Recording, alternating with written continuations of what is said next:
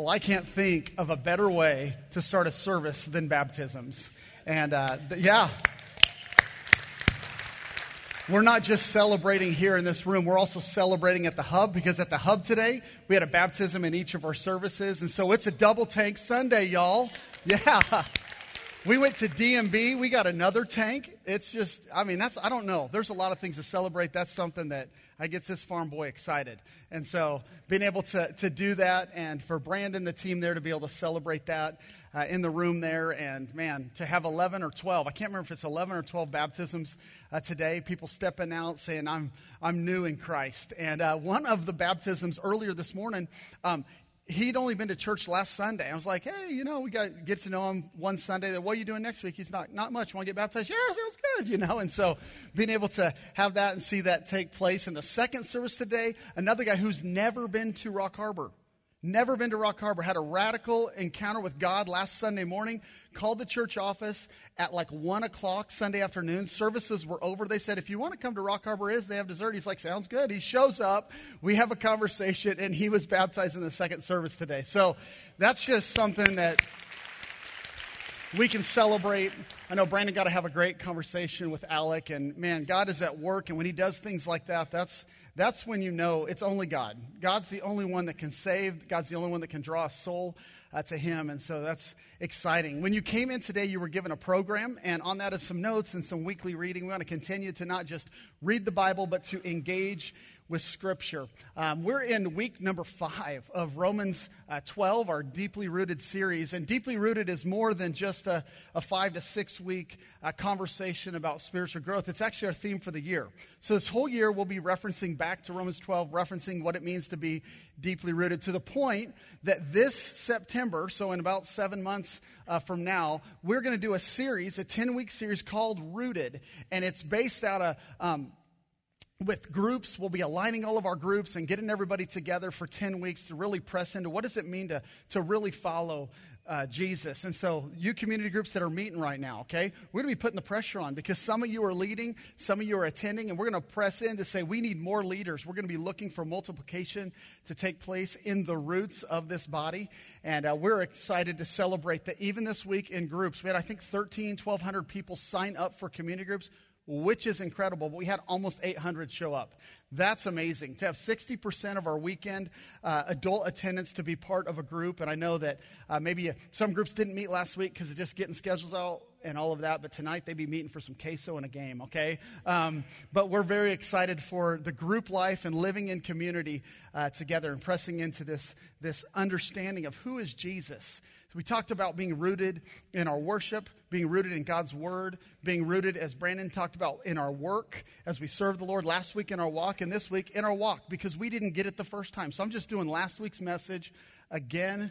I'm not really, but we're going to continue to press into verse number 9 through 13 of Romans 12. I'm going to read verse number 9. I'll just say it. I don't need to read it. But let love be genuine, abhor what is evil, and hold fast to what is good. We talked about what are we fixing our gaze upon, what are we fixing our glare upon, and then also what are we gripping in our life, our gaze, our glare, and our grip. And if you missed last week's message, I want to encourage you to please listen to it, watch it, go onto the app, share that with others. And here's why. It really hit us exactly where we need to be and where we are as a church. It's the core of this walk, being rooted in our walk with Jesus.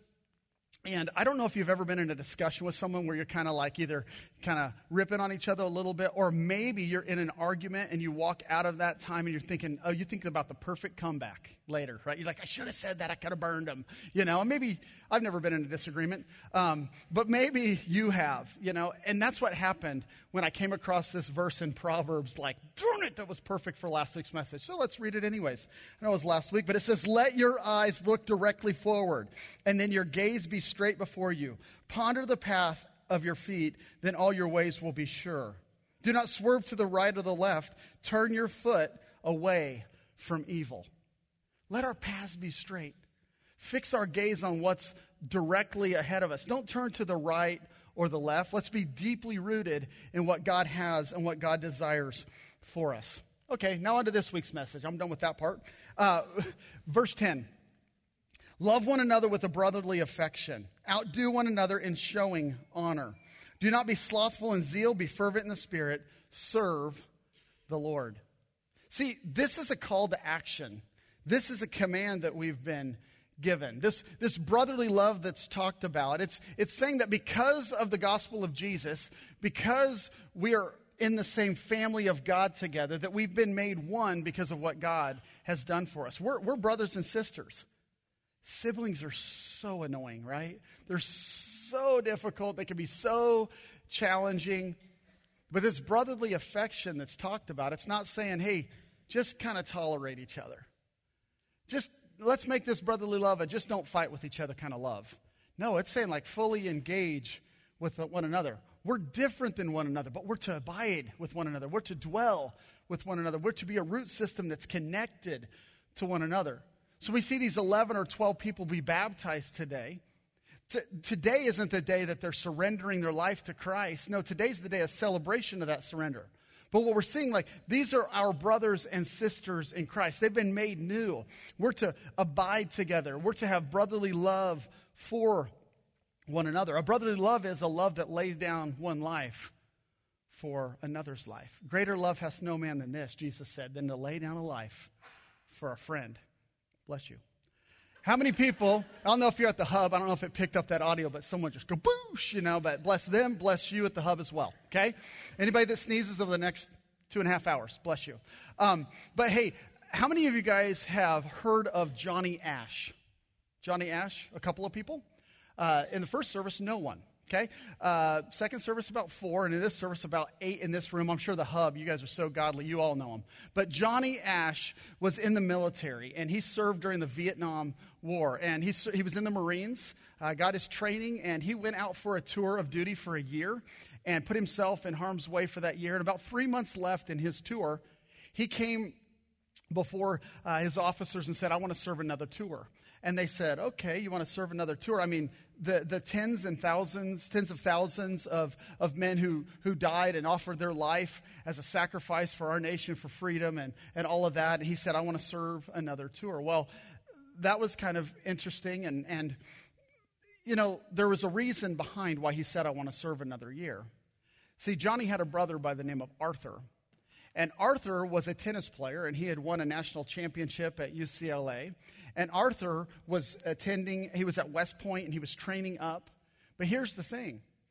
If a brother, Johnny, said, I want to serve another year term, they wouldn't send another brother out in harm's way. And so what he did, he said, I've served my 1 year, but I want to serve another year. I want to offer my life down for my brother. This gave Arthur the opportunity to do something that no African American had ever done at the time. Johnny got back after his second tour just a short time before Arthur won the 1968 U.S. Open, becoming the first African American to do so. Johnny was able to witness that, be part of it. But here's the thing.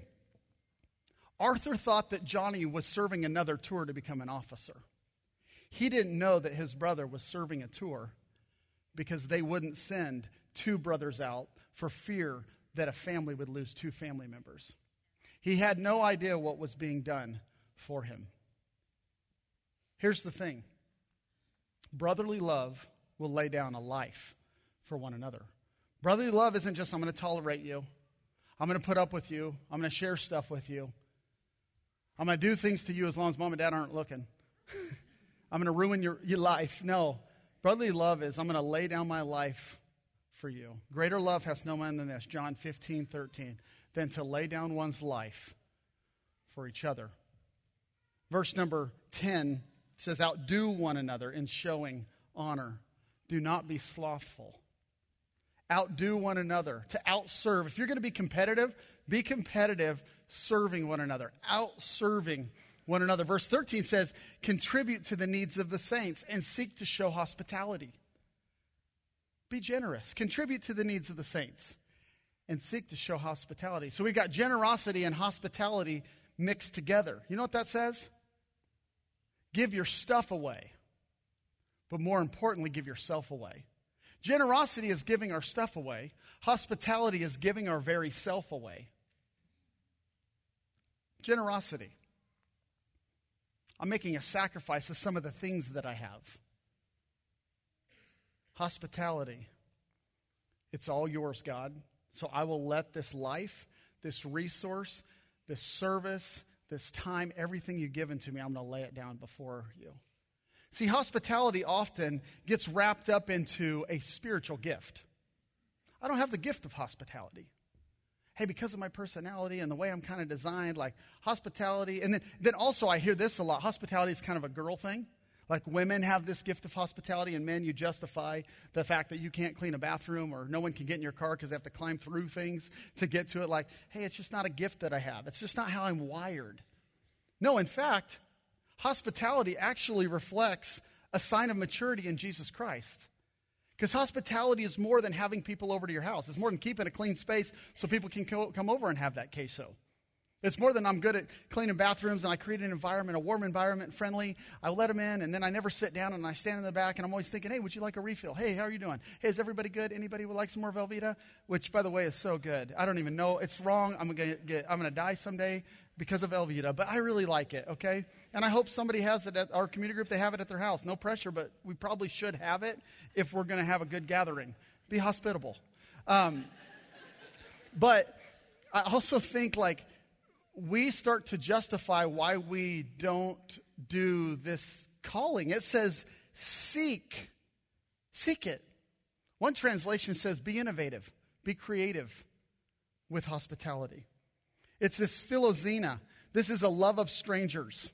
We're providing provision for someone. We're providing fellowship. And in reality, when we provide hospitality, you know what we're doing? We're providing safety. We're telling someone else you can rest.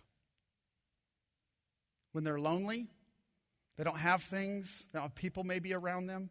When you extend hospitality, which is more than opening your home, it's opening your heart and your life. You're saying, you have a safe place in me. You can trust me. I care about you more than I care about myself. I'm offering myself, probably the 100th time you've heard this in 5 weeks, I'm offering myself as a living sacrifice, holy and acceptable unto God, which is my reasonable act of service. For I want to know and I want to do the will of God, this acceptable, good, and perfect will of His. So my act of worship is being hospitable to you. So whether or not I test it out on the hospitality, spiritual gift test, I'm a follower of Jesus. I will open my heart. I will open my hands to you. Because in 250 A.D. to 270 A.D., there was a plague that had broke out in the Roman Empire. There was everything from measles, there was sickness going around, there was the Black Plague, there's all this stuff that's taking place. Smallpox was another thing. There's sickness that had run rampant. There was pollution within the water. There was a lack of food. And guess what people were doing? People were limiting their contact for what they might contract.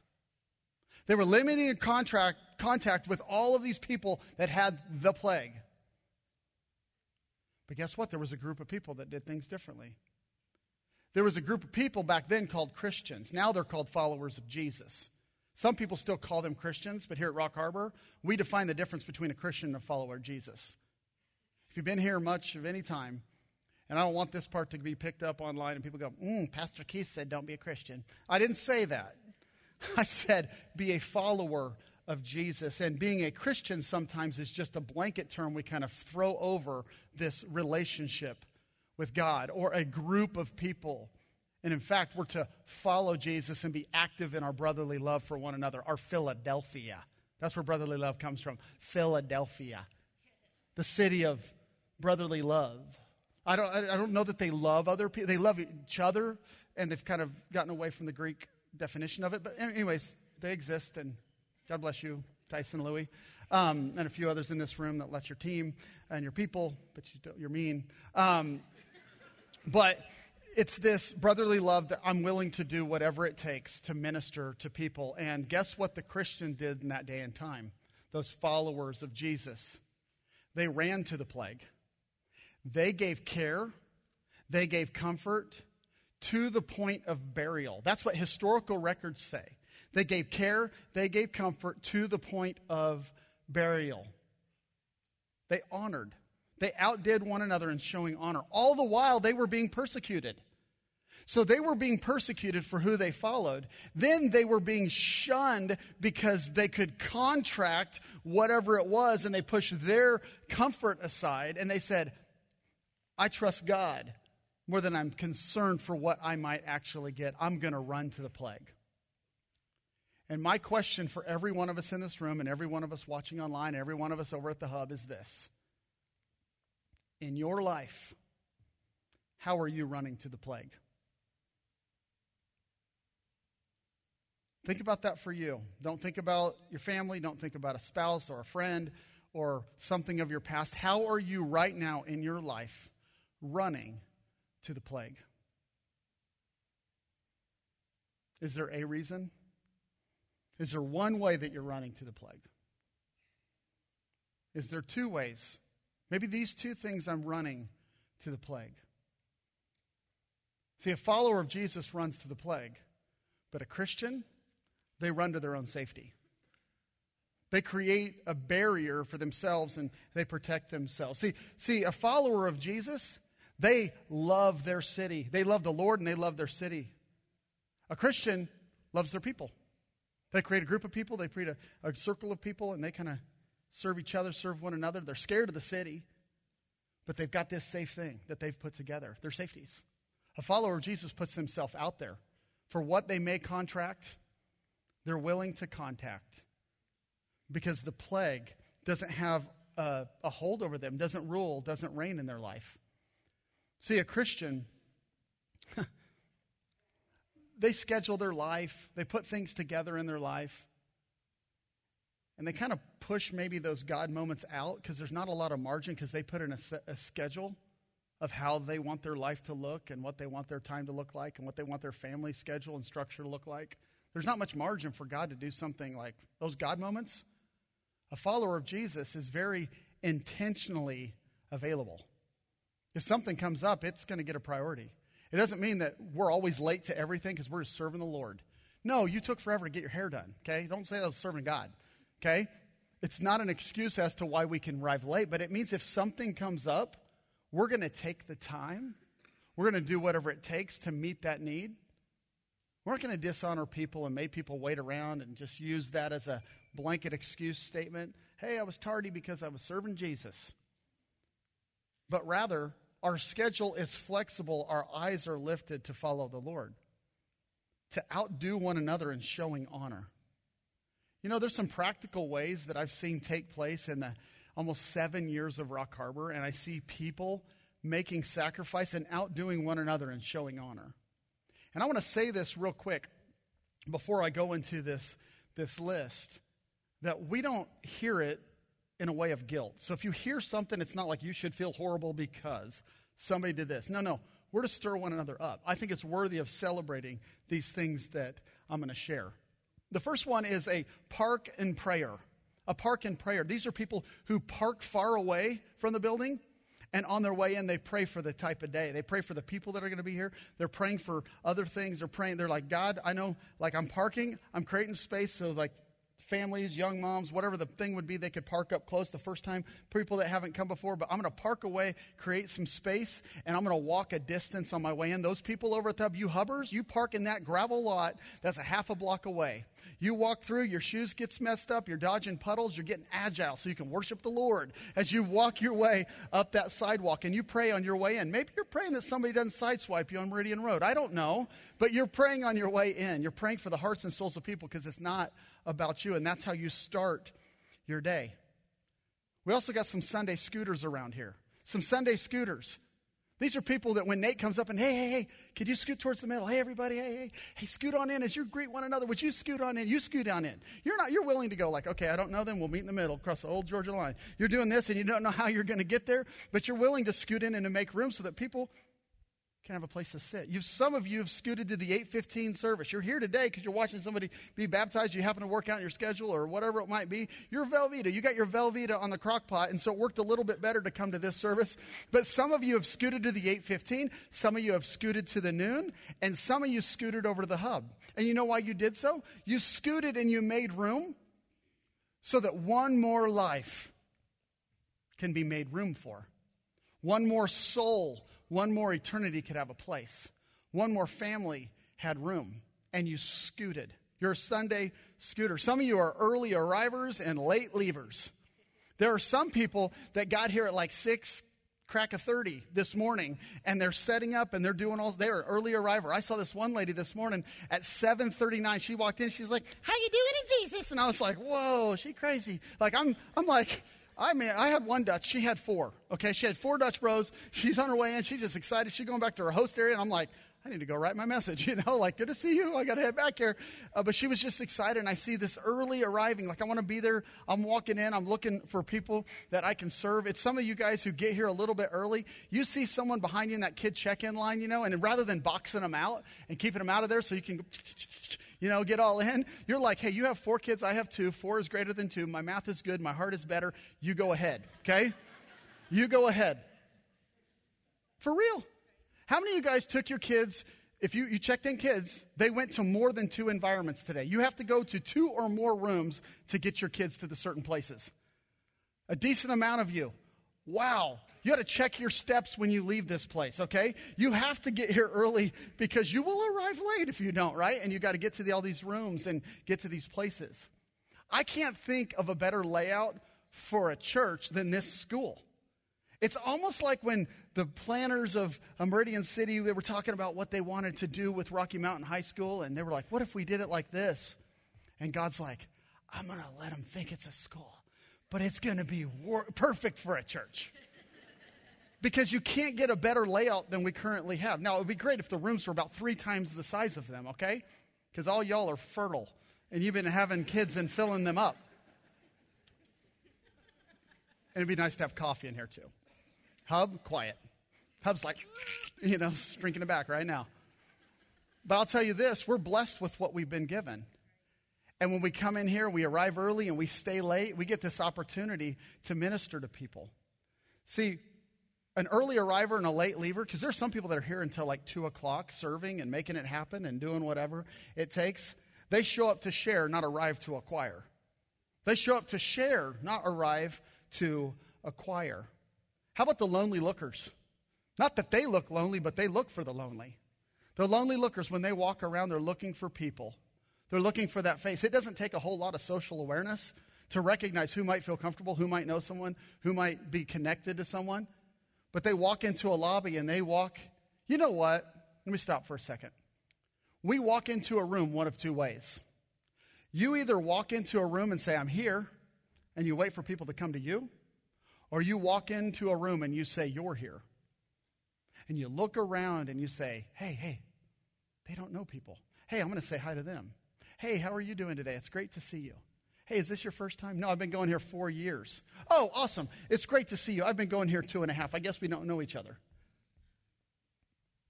I'd rather say hi for the 10th time than say hi for the 0th time. It's not even a word, but whatever. But a lonely looker says, hey, how can I make a connection? Because some of you are community connectors. You're community creators. Wherever you go, you're creating community.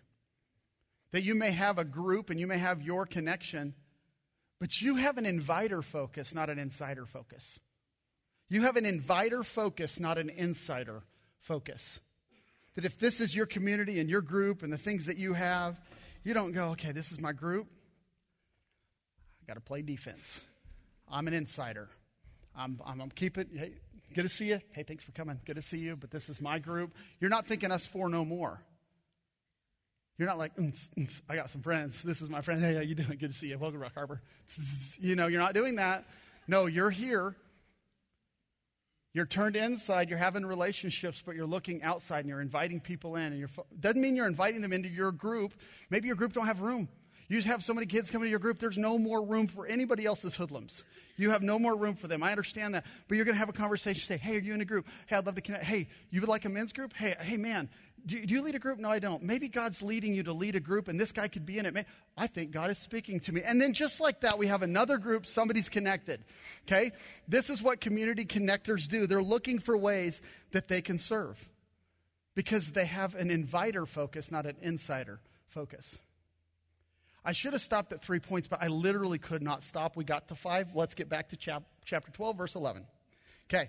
Do not be slothful in zeal. Be fervent in the Spirit. Serve the Lord. Do not be slothful in zeal.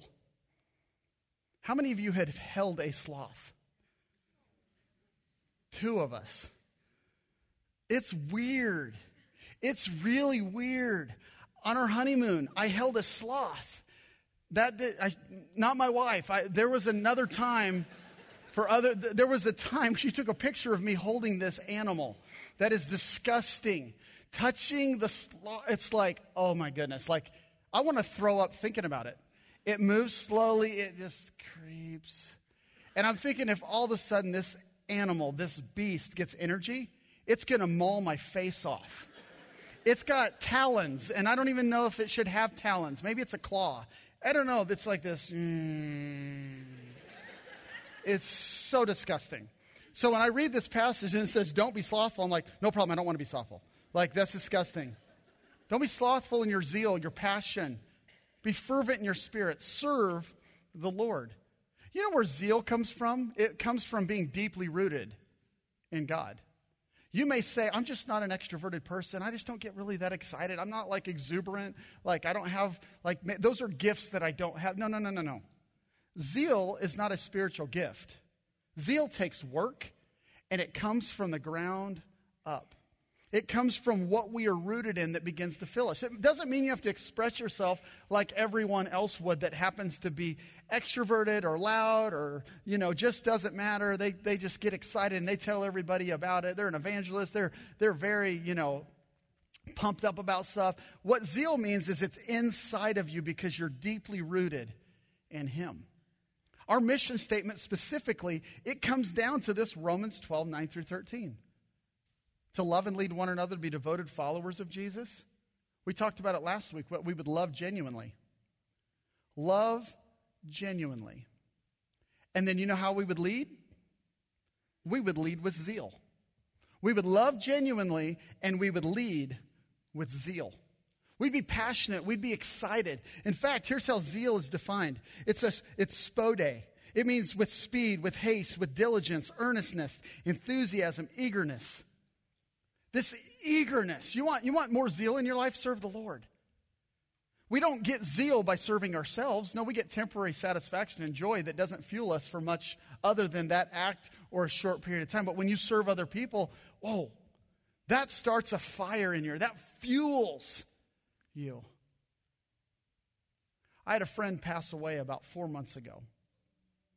My friend's name is Curtis, and this last 6 months of his life, I got to be a part of it. I got to see him walk through some challenges in his health and literally until death.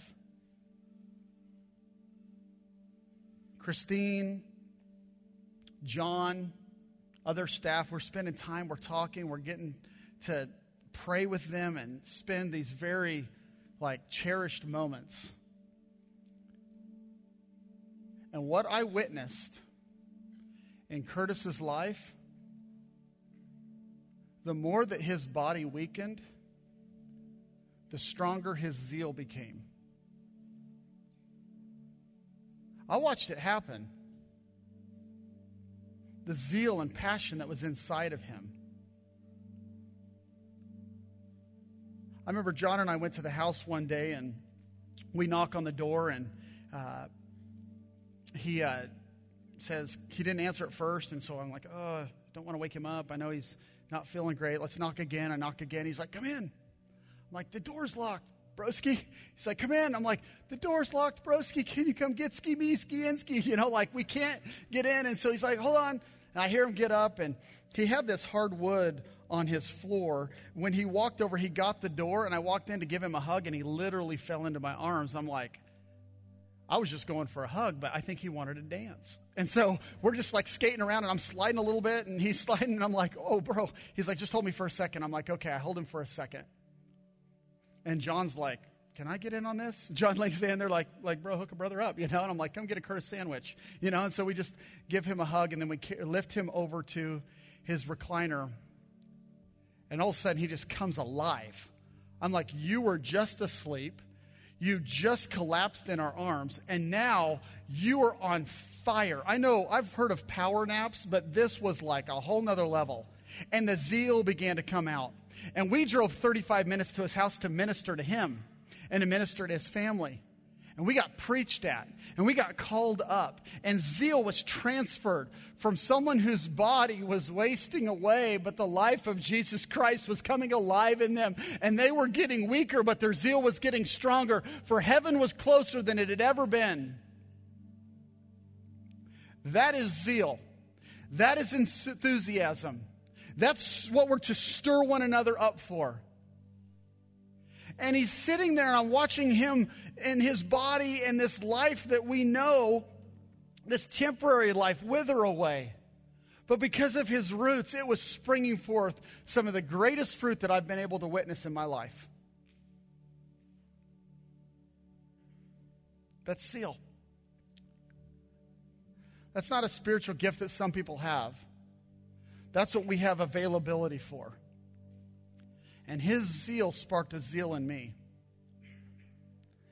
And now I say things like, I'm not going to let nobody steal my zeal, because I saw it alive in him. Verse 12 says that we should rejoice in hope, be patient in tribulation, and be constant in prayer. See, this hope that's talked about in the Bible is different than the hope that we express in our culture. Because we say things like, I hope it doesn't rain today. I hope you have a good day. I hope you're doing well. I hope the Patriots lose. We say stuff like that. I heard that amen. This is a godly church. But I also know the Bible, when it describes hope, it says it's an expectation of good. In fact, it's a confident assurance that is based in the character of God. The hope that we hold is based in the character of God. It's different than I wish. It's different than kind of praying toward. No, it's a constant in prayer. It's patient in tribulation. And it's held up in the character of God. In fact, Hebrews 6 says it this way: for it's impossible for God to lie, for we have fled for refuge, that we might have a strong encouragement to hold fast to the hope that's set before us. A strong encouragement to hold fast to the hope, the much longed for encouragement that can only come from God. It's set before us. Let's aspire for us that we would have this sure and a steadfast, a deeply rooted, steadfast anchor for our soul. So we won't be tossed to and fro with any wind of doctrine or tossed around like the chaff of wickedness. No, we're firm and steadfast. When the waters come, we will not be moved, for we are sunk deep into that soil. We have the nutrients that come from only God. And this hope that we have, it enters into this inner place that's behind the curtain. It's an eternal hope. So we can keep on stepping even when things get difficult. When we're lied to, we can press on. When we're suffering, we're not shaken. For tribulation, Jesus said, will come into this world, but I've come that I might give you peace. He brings a peace. He is the anchor for us. The Bible often talks about not wavering. Not wavering, not living unswervingly. Remember the verse, Proverbs 4? Not to the right, not to the left, but fixed straight ahead. That we would endure torture like that early church that went after and chased the plague. We would endure whatever torture, whatever persecution might come. And in fact, when it defines this without wavering, this steadfast, this anchored soul that we are to have, it says that we would endure torture. It also says that this in itself is a loyal man. When you are steadfast, you are a loyal man. Men, are you loyal? Are you loyal to the King of Kings? Are you loyal to our gracious God who's given everything for you? Are you loyal to Him, that your generosity and your hospitality and your grace and your love brings honor and glory to Him? Are you a loyal man? Are you a loyal follower of Jesus? See, men and women, when you lead out of the overflow of your following. Where your gaze, where your glare, where your grip is, we follow that direction, and you lead out of that following. And discipleship is not solely based in leadership. You know what? It's deeply rooted in fellowship. Discipleship isn't about who am I leading. It's not about leadership. I'm a leader. People pride themselves. They say stuff like that. What kind of follower are you? Discipleship is about fellowship. And we've got to be rooted in following Him. I need you, and you need me. And we are knit together. We are rooted together. In fact, I have a question for you. How many of you have heard of the Pando Aspen Grove? It's about 11 hours from us. It's in Utah. I haven't been there. I'm going to go there someday. This grove is the largest living organism in the world. It's all one. It's 107 acres. It's like 13 billion pounds of tree and root. It's all connected together. It's the oldest. It's the largest. 47,000 aspen trees make up this grove. And it's on the verge of extinction. You know why? Is it because of drought? No. Is it because of bugs? No.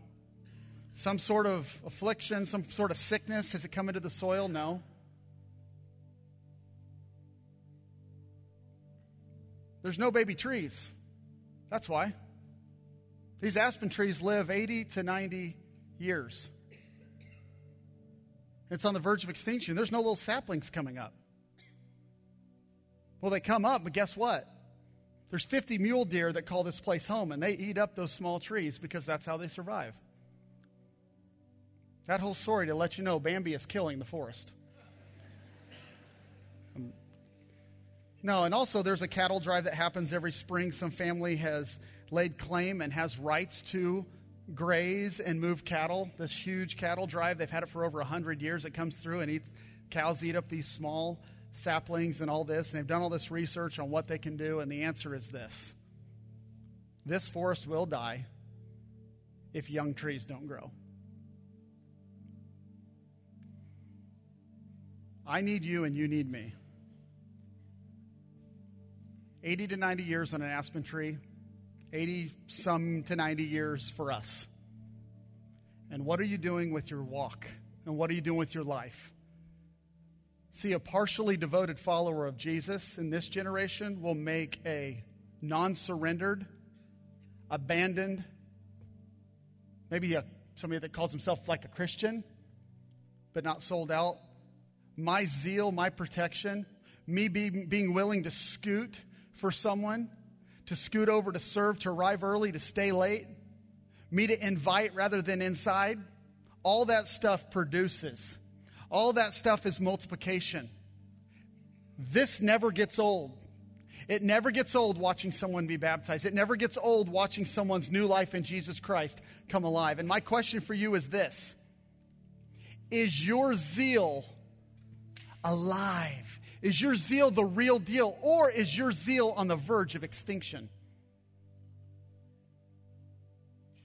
Because you're kind of you're kind of connected, or are you sold out because nothing else on this earth matters than the eternity we have in Jesus Christ? And are we sharing that with other people? Are we rooted in what actually matters? Because therein lies the hope of the world. The expectation of God's character, that He is faithful, He's just, He'll forgive us, He'll call us, He'll direct us, He'll lead us, and He'll uphold us. So be steadfast, be constant in your prayer, be firm in your foundation, be deeply rooted in Him. For the next generation, is relying on you and I's faith. What are you rooted in, and what are you walking towards? Would you bow your heads with me?